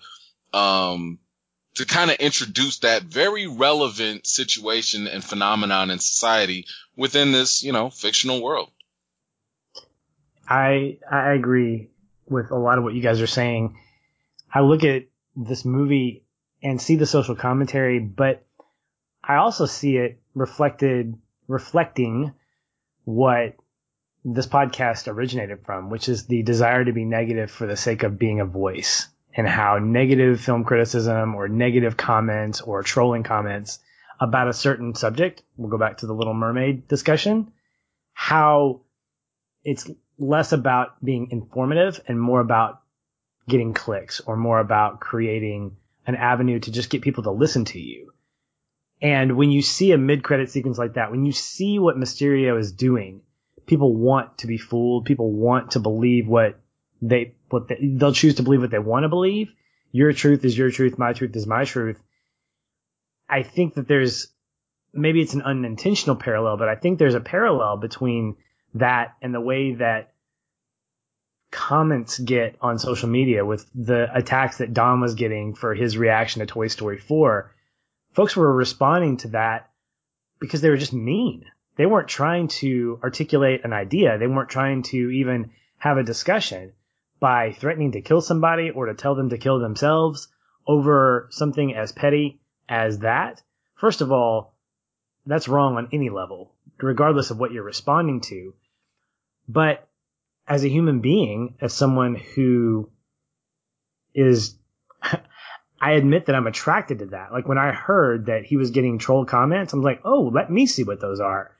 What does that say about me? Well, it says I'm a flawed human being that likes seeing where the fire is burning so I can see who or what's being burned up in it. Sounds like you hate Spider-Man is what it sounds like to me. Probably. I might be a J. Jonah Jameson without even thinking about it. But it definitely speaks to what we're probably going to get in future installments, which is how do we deal with that? How do we deal with perception over reality? And this movie plays with that on such a fantastic level visually. That scene that you guys mentioned, the deception scene is what I call it, is probably one of my favorite scenes of the year, with the way in which it was choreographed, the way in which it was shot, the in and out of reality. It jarred me for the rest of the movie because I was like, I don't know what's real anymore. Am I on a holodeck? What's happening? And I think on some level, that's how I feel when I scroll through news feeds. Is this real, or is this someone just finding an alt-right or an extreme left viewpoint and throwing it at me and saying, this is how the world is? And I think the movie in some ways trying to get across that we've got to be able to understand what the reality is. We've got to go into that smoke with some kind of faith and say, it's not real, it's not real, it's not real. Let's find out what the truth is. That's me, I know, jumping on a huge metaphorical soapbox there, but I think that there's a valid point to be made there. And that's what I think is a real big moment. It was almost my connecting point when Peter swings into that thing and says, please don't be real, don't be real, don't be real. And then he sees all these drones and the next reaction is completely teenage. Awesome. Because that's how a teenager would react to it, right? But I think it says something about the fact that we've got to take that leap, go into those uncomfortable places, and figure out what the truth is. Find out what that truth is. Who is speaking the truth about this or that, instead of just being a spectator on the sidelines, assuming that big smoke monster is actually real. Good stuff, man. Very, very good stuff. Well, that leads into the end of the movie and where that fake news kind of stinger comes back to haunt Peter Mysterio's videos and this big reveal that happens. What did you guys think? E-Man, tell me how the post-credit scenes worked for you. And let's take one at a time. So there's a mid-credits scene. We get there at the end of the movie. Peter is swinging across New York. I don't know if he's picked up MJ yet or not before the mid-credits. I think he was. I think he was dropping her off or something like that. It's sort of like it's all like swings the same scene. into the mid-credits scene. Yeah. So that whole sequence? What happened to you as a human being watching that? Oh, I mean, the mere fact that, once they get done and you have the breaking news, show up, and all of a sudden we see Mysterio, doing his little broadcast. I'm like, oh boy, here we go. Like this was that contingency plan that he was talking about the whole time. And, for me, even though I'm trying to, enjoy the experience, everything is going off in the back of my head. Like, wait, when did he do this? How is he doing it? What is he saying? What did he manipulate? And, I'm thinking back like, oh, he went back. This is why William, the disgruntled employee from Iron Man 1, unplugged something from the computer. And I'm like, oh my gosh, this is where they got that from. So like, while this is going on, and I'm like, okay, this is classic Mysterio. He's really driven by this idea of this hero complex that he has. And in order to accomplish that goal, if the elementals won't work, you make another villain, which in this case is Spider-Man. And I was like, that's perfect. And then of course, I mean, the Jameson reveal was just amazing. As a fan, I'm screaming, in the theater. I'm fist pumping. I'm guessing, and I didn't even hear half of the stuff he had to say. I was just happy that J.K. Simmons was back. But of course, like once we get to the real big shocker, which is Mysterio comes back and then reveals his identity to the world, I'm just like, oh crap. And it was very synonymous to, back in Homecoming when Aunt May found out, because these are things that, they happen in the comics, but for different reasons, right? So in the comics, for example, Spider-Man reveals his identity, but he does it in Civil War because he ends up becoming a part of Team Tony. And one thing that he does is he goes on stage. It's during like a big media broadcast, and he's like, I'm Spider-Man. I'm Peter Parker or whatever. And that was huge just for the comics in general. But what I liked about this was that, it almost felt like with this identity reveal, by Mysterio, it felt like a complete flip from Iron Man 1, where Tony would just openly, hey everybody, I'm Iron Man, to the world. And then in this final movie of the final phase, his identity is revealed just reluctantly, without his consent. And I just thought it was a nice little way to kind of like just have a little flip, and contrast between, Tony's arc and now, Peter Parker's arc. But yeah, it was generally fun overall. Yeah, I love the mid-credit sequence. I think it was packed with a callback to nostalgia. I love seeing J.K. Simmons back in the J. Jonah Jameson role. And one of the articles I read was that this is a different J. Jonah Jameson. This is not Sam Raimi's because of his haircut and whatnot. Just a new universe completely. But also, that was a shock to get that kind of news because it opens up a world of Civil War-esque type consequences. And seeing that, and also questioning whether or not we're going to get a multiverse at some point, because Mysterio did that. I mean, he said, I'm from a different world, but he wasn't. Was that a hint? That was one of the parts that I got really excited about before being duped. So like, oh my gosh, the multiverse is coming. We're going to see our Spider-Man 2099. We're going to see our Miles Morales. It's going to happen. And then he's just a regular guy. And I'm like, wait a minute. Are you duping me on that too? Don't tease me like that. So I think this was a welcome moment to know that, okay, what's going to happen now? Pete's got his girl, he's got his life, and now he's got to deal with the repercussions of people knowing that he's Spider-Man. I was blown away by it. I think just leading into it, I was already on a high. Again, I have to reference the Spider-Man PS4 game from 2018 that I'm playing right now, because the end of this movie is 100% intended to call back to that video game. So the sequences are filmed in a way that is exactly like what you do in the game when you swing through New York with Spider-Man. Literally, you're flipping, doing different tricks, and he's pulling out his phone, and there's a text on it that says, "Don't text and swing," and that is exactly something that's taking place in this video game version. And I was like, oh my God, they're like tying it in. It's so perfect. And so I was geeking out over that all the way through the swinging section. And then, yeah, as soon as J.K. Simmons came on screen, I don't remember exactly the words that were said either, because people were turning around and just high-fiving each other. It is awesome, because you have a character that is so kind of ingrained in that role that is just a perfect casting, and everybody and their mother agreed on that. And so to have him be able to come back, and like you said, Patrick, he's going to be different. It won't be the exact same version of the character, but he can play that character. And, to do so now, being post-Oscar winning J.K. Simmons, it's so cool. I don't know that it's happened before like that, where a character comes back to replay a bit part they had, or a side role, now as this kind of A-list star later, or big prestige star. It's really, really fun.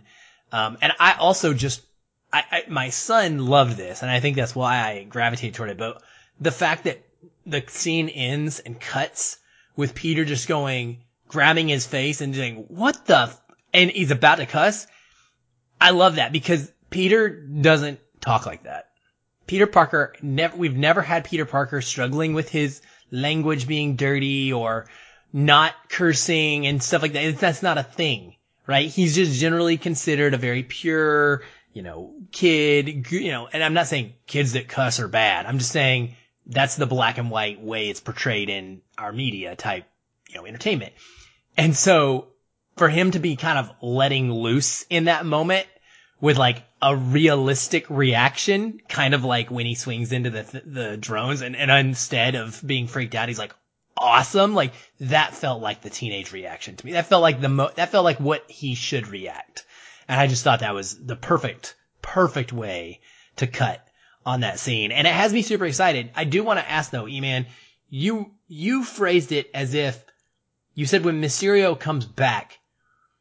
I read that scene as this was something that Mysterio had filmed knowing that he might die, and it was created as a post-death way to continue what his intent was.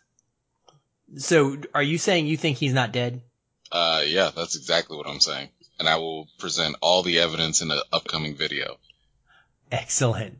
Yeah, I didn't pick up on that at all, that. But yeah, I'll be tuning into that as well. I will be too. So listeners, you need to follow. He'll give his information at the end, but you need to follow E-Man's Movie Reviews channels, because now I need that video in my life. All right. So second credit sequence happens, and because we haven't been duped enough, guys, and we haven't had our minds blown enough, we get Nick Fury and Maria Hill driving down the road, sipping on a milkshake or something, some kind of drink. And it's not really Nick Fury and Maria Hill. E-Man, you're our theory guy. You're like, walk me through this. Cause I know you told me after the movie that you had sort of maybe kind of predicted this. Yeah. But did it surprise you? So, this totally surprised me. Now, here's the thing. I had a suspicion after watching Captain Marvel. So I dropped this video, and this is what we were talking about before. Like, I dropped the video right before I saw Far From Home, because I didn't want to be accused of anything if it ended up being true. And it was about the missing Skrull from Captain Marvel, because in Captain Marvel there were 4 Skrulls that landed, and we only know what happens to 3 of them. Talos got saved, one of the scientists died, and the other one that impersonated Coulson died in a car crash. But the 4th one that was on the train that was being chased, we have no idea what happened to them. So there was a Skrull on the loose from the 1990s in the MCU. We have no clue. So I thought that Skrull was actually going to be in Far From Home. And I thought it was going to be one of the newer characters that they demonstrated in this movie. If you want to know who it is, just check out my video. I'll definitely give the plug later. But I thought it was going to be a setup for a future Spider-Man villain. But that didn't happen. And the irony in all that is just because in that video, as I'm talking about who could be a Skrull, I specifically start off with both Fury and Hill, and then I just discredit both of them. I'm like, nah, they can't be Skrulls, so I almost got it. I was close. But yeah, so like you were saying, we started off with, Fury and Hill, and then they turn into Talos and his wife. And, we find out that they've been masquerading as Fury and Hill for a while, but we don't know for how long. That's another question that, I think deserves some explaining. And I was kind of getting ready to do some research on it, but I see other people are picking up on it, and I don't really want to get too far. But I will say that, I think that the easiest clue that we have is that it dated back at least from Infinity War. When we first saw Maria Hill and Fury driving, the clue that you get is that Hill refers to Fury by his first name. She's like, Nick, Nick, Nick, right before the car crash scene. So that was a very big clue, because this might have been a plot hole, and maybe the inclusion of the Skrulls was a patchwork, type of thing, because Marvel does that. They're not perfect. They just happen to have so much leeway to go back and fix things that it looks like, it was all done on purpose, with all the patchworking that they do. But either way, whether it was on purpose or not, we at least know that they've been impersonating them since Infinity War. And the real question is, like, why? We can theorize for how long, but the question is, why are they doing it? And as we get to the end of the post-credit scene, we see that it's because, well, Nick Fury is off, presumably in space, in some facility of some sort, and he's working with like a whole bunch of Skrulls doing whatever it is that they're doing. Now the only bit of context, and I think would probably be the closest to what could explain all this, is that he's developing a sword. And sword is like, let's just say, the space version of S.H.I.E.L.D. So S.H.I.E.L.D. protects the Earth, and, so on and so forth. Yeah, you get sword, shield, sword. Yeah. Okay. He's a Pokemon. There you go. But sword is actually, kind of like the Justice League's, space station or whatever. They hover above space. They protect the world in an MIB type of style, against alien threats and all. And, there's an inclusion of aliens within Sword that work within Sword.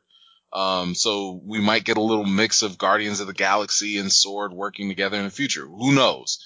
But it's just interesting because we don't know how long that's been happening. And a lot of people, ever since Captain Marvel came about and we knew Skrulls were going to be a thing, the most popular and prevailing, storyline connected to the Skrulls is Secret Invasion.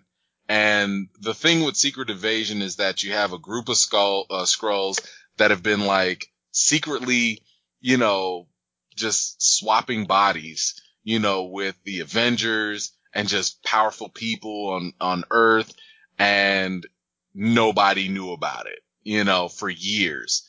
And of course this blows up. Real heroes have to fight against these other quote unquote heroes, but they're really Skrulls in disguise. But from what this post-credit scene kind of suggests, if the Skrulls are, let's just say, within S.H.I.E.L.D. themselves, there's kind of already been a secret invasion. It's just, in a positive way, cause the Skrulls were always portrayed to be villains in the comics, but the MCU right now is making them, allies. So this could just be a friendly, more positive twist on a very familiar comic book story. But it certainly opens up a whole another can of worms for the MCU. This is a opportunity for Marvel to continue to just intertwine all of their big event stories. I think they've done this in a lot of ways. If we look at Civil War, if we look at Age of Ultron, those did not follow the comic storylines. They were sort of beholden to what was happening with the MCU at the time. So the adaptation of those wasn't really that. It was a loose translation. But it reminds me a lot of Kirkman's The Walking Dead when you read the comics versus when, as a showrunner, he moves the show in a completely different direction after the first season. I think Marvel's completely in the right. So if they decide Skrulls are going to be allies instead of enemies, why not? I mean, I went into Spider-Man blind thinking Mysterio was from another Earth on a multiverse when most people know him as being a simple high-tech special effects guy. But he's not that in this. He worked for Stark. He's a disgruntled employee. The spirit of who he is lives in that character, but you still alter it because you have this history of the MCU that you get to work from, not have to work from. And so I think that end credit sequence was both hilarious. I think it spoke to the consistency of what we were getting from the movie, which is things aren't what you think they are. And hopefully it's a poke at something that might be coming soon. I would think so. I don't think that, with the exception of maybe a couple of end credit sequences I've seen, most of these tend to point towards the future in some way, shape, or form. Oh, absolutely. It's definitely got to be pointing toward the future with the space station and whatever that may be. And thank you for that amazing knowledge, because I knew none of what you just dropped on us. And I appreciate that. I love the scene.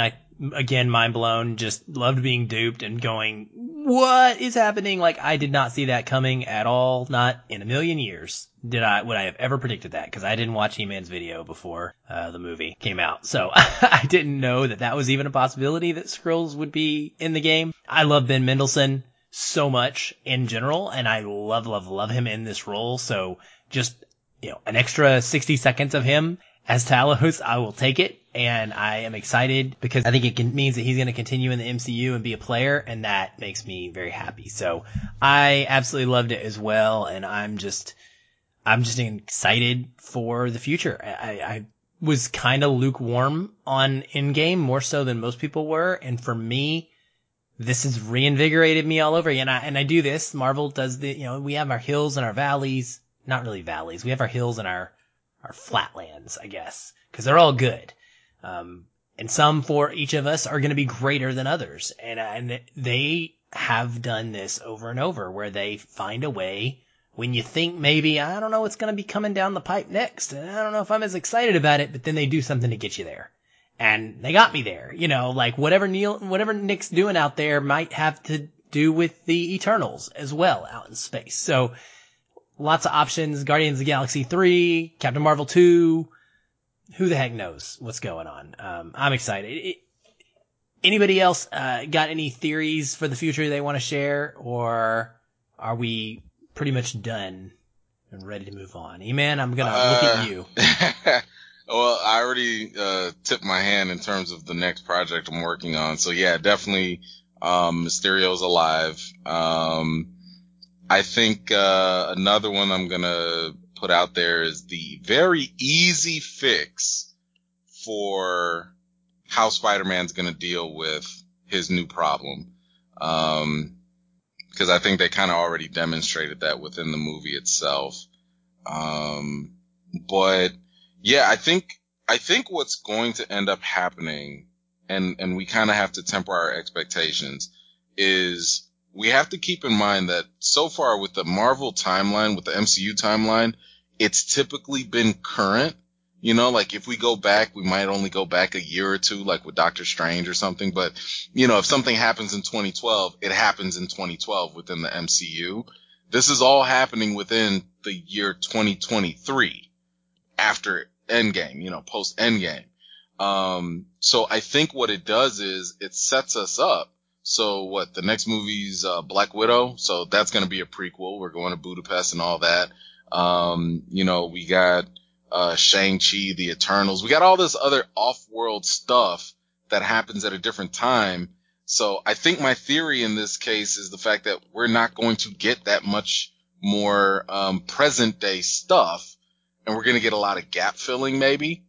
But it's kind of hard because the slate is open. It's wide open. We don't know where, they're not really giving us very much of like, is there going to be a new villain? Is there a potential Is Galactus coming, a potential Thanos-like character or whatever? We don't know. And I'm okay with that. I obviously like to theorize a lot of different things, but the sense of not knowing is also exciting, because kind of like how you guys went in and you didn't know about certain things and you were able to have like a different experience than I did.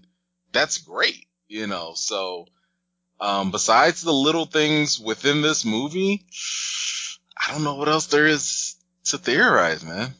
Good. I like that. I think a bold, ambitious move would be take stories that haven't been created yet. Don't necessarily use adapted stories. I think this is where I think the DC animated universe really shines, is they adapt great stories in a way that satisfies my cinematic palate. I think what Phase 4 of the MCU has the opportunity to do is to really create fresh new stories. You can use story points from different events, but I know in my heart that at some point we're going to get an Avengers versus X-Men in some way, shape, or form with their acquisition of Fox. We're going to get it. We're going to get it. It's a great event. It's money.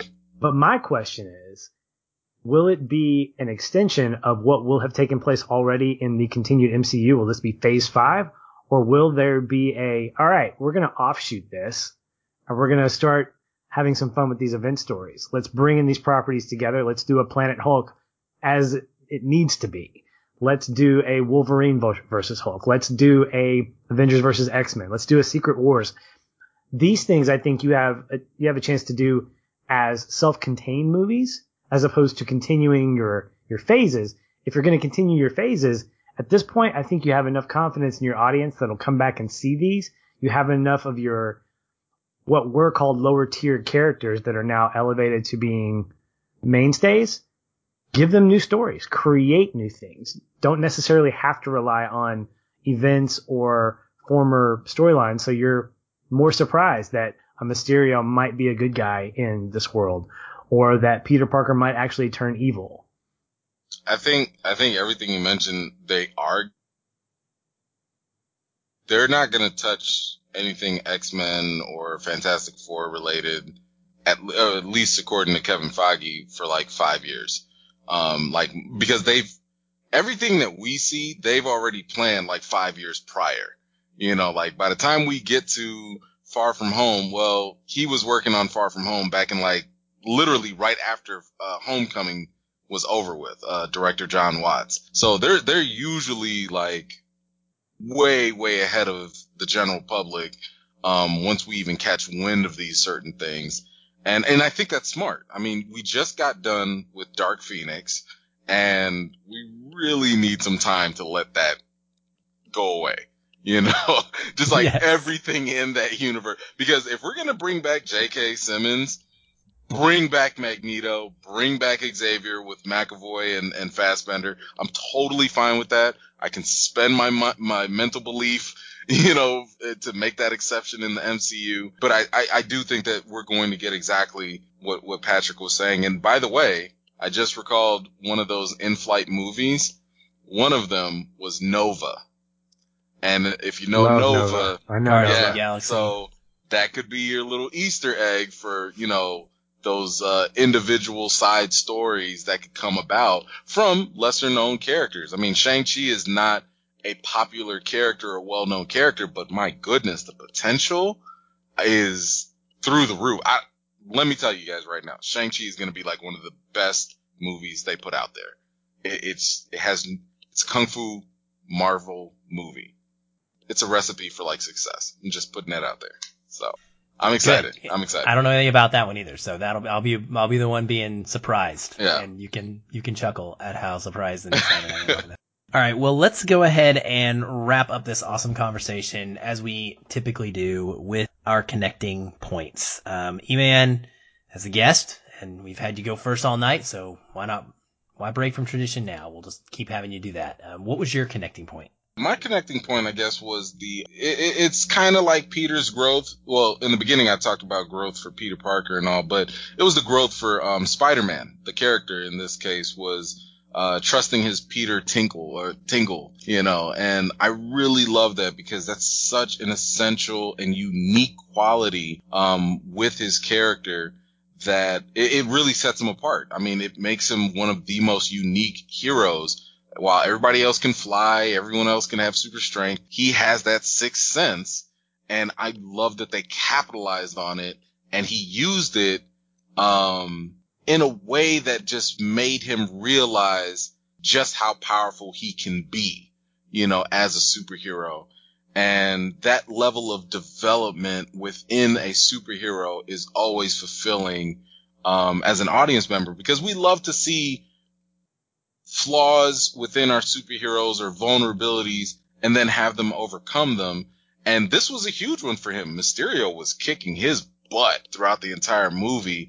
And for him to like basically trust himself, you know, and believe in himself. And, you know, I mean, he showed out during that whole final third act sequence in the action scenes in London. And yeah, that to me connected me to the character. It connected me to the movie. It made me love this version of Spider-Man so much more because this is what I got from the comics. This is what I liked from, you know, the video games, the cartoons, you know, whatever it was this specific quality. So his Peter Tingle is that's it. That's it for me. Sounds so bad. I know. But yes, but yeah, it's hilarious. What about yours, Patrick? I love the reunion that he has with Happy in the scene with the tulips, which my wife pointed out. Oh, look, it's tulips. And I was like, oh, I didn't know that they were tulips. I thought they were just pretty flowers, but yay for that. And I read a headline yesterday that said Spider-Man director considers Tony Stark the MCU's Uncle Ben. I completely agree with that. I think that, as I mentioned earlier, there's that interesting relationship that Peter Parker has with Tony Stark, how it is that kind of fatherly relationship, and the loss was significant to him. What I loved about that is, one, I think Jon Favreau is great. I mentioned this on the show that I like him in the director's chair. I think the stuff he does as a director, I'm really on board with. I love how he inserts himself as an actor and the characters he plays. I like that Happy himself has a little bit more significance as the movies have come out, that he says Tony was my best friend. And I believe that. He wasn't just his driver, that there was a relationship that he had with Tony. But the thing that really allowed me to connect with this movie was the hug that he gives Peter, where you mentioned earlier, E-Man, that was Peter's just low point. He was like, I can't do it anymore. I am completely lost. And that hug really signified their sense of they both lost something and they need to believe in each other. They need to help each other. But it's paid off like 3 minutes later when Peter is crafting this new spider suit and you see Happy just looking at him as he's moving around, and he smiles. And Peter goes, what? And he goes, nothing. But we know what he's thinking. We're like, it's a chip off the old block. That's Tony Stark right there. Because that's what Tony did. And to see Happy, you know, seeing him look at Peter and say, Tony's living through Peter because of that kind of influence. And he celebrates that. And then, of course, it gets that great kind of moment of levity where he turns on, quote, Led Zeppelin for Peter to be like, I love this, which is hilarious. Oh, but it's totally hilarious. But it's really fun. And I like the fact that we see a little bit of genuine emotion from Happy. We see how much Peter matters to him because of that relationship with Tony. And I think it solidifies their relationship going forward. But it was really touching. That whole sequence was really touching. And I think that look at the very end was probably my favorite little moment in the entire movie. Yeah, mine is actually the same, Patrick, and it's similar reasons. That hug really kind of wrecked me. Just with Peter saying he messed up, having a child, taking responsibility for his actions and feeling the weight of those on him. It was tough. because I was thinking about my son sitting next to me and knowing his mentor's gone, his male role model, his Uncle Ben, is not there anymore for him to go to. And so for Happy to fill that role as a surrogate, briefly, even, it was beautiful. And I love the motivation that Happy gives him. He says, they're talking about who will be the next Iron Man. And he tells Peter specifically, he says, he didn't second guess you, and he wouldn't have done what he did if you weren't here. And that line, like, you just know that's gotta hurt Peter, but at the same time, that's gotta be like one of the most meaningful things he's ever heard in his life, right? That Tony wouldn't have been willing to leave the world if he didn't know it could still be protected. It would be safe. And he did that because of Peter. And like, that's just so huge. And you're right. It ties into like him making the suit, which then brings that emotional swell that you've been feeling, that just you're feeling it so strongly, and you're sad and all this. And then you start to get happy. You start to get excited about the future and the redemption, and like just the value that Peter is now feeling, and him making that suit also reminded me A, of the game, and B, of also being like Tony. And it was just a super cool thing to watch. Even I remember looking around at like people in the theater too, because I was like, what suit is he gonna make? Because I just was like, is a Scarlet Spider suit gonna come out of that thing? Like, you didn't know what it was gonna be. At least if you didn't watch the trailers like me, you didn't know what it was gonna be. So that whole moment was really great for me as well. It's funny, guys, we got through this whole thing and we didn't even talk about like Edith and these super cool glasses that Tony gave Peter, this AI. I know Patrick mentioned the AI at one point, but visually speaking, I think Edith mixed in with the Mysterio usage, but before that, the way that it gets discovered and Peter's trying to use the glasses, and the particular scene where he calls the drone strike accidentally on Brad, I just lost it. It was one of the funniest scenes in the movie, and I feel like we'd be remiss if we didn't at least mention how hilarious that was, and on some subconscious level, relatable to what you would want to do to the guy who's trying to steal your girl. And the acronym's perfect. Even dead, I'm the hero. I mean, it's complete. Yes. It's Tony Stark. It's Tony. Yeah. It's Tony Stark. And they look like Tony, and yeah, Marvel's home run. And shout out to the baby goats. There you go. All right. Well, thank you guys. This has been an awesome conversation. I've really enjoyed it. Just enhances the movie even more for me, which I already was madly in love with. E-Man, where can people find your awesome work when they stop listening to this? Oh, by all means, please come on over to my YouTube channel, E-Man's Movie Reviews. That's E-Man, just like He-Man, without the H, Movie Reviews.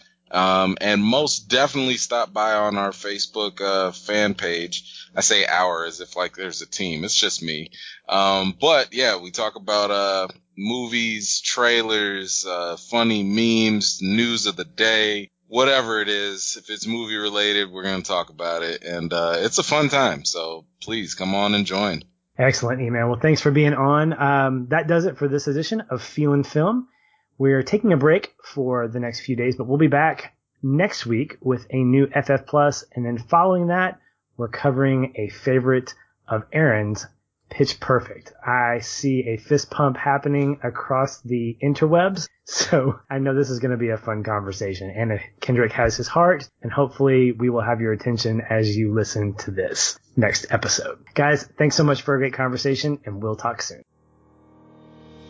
Hey everyone, thanks again for listening. If you enjoy the show, we'd love to hear from you.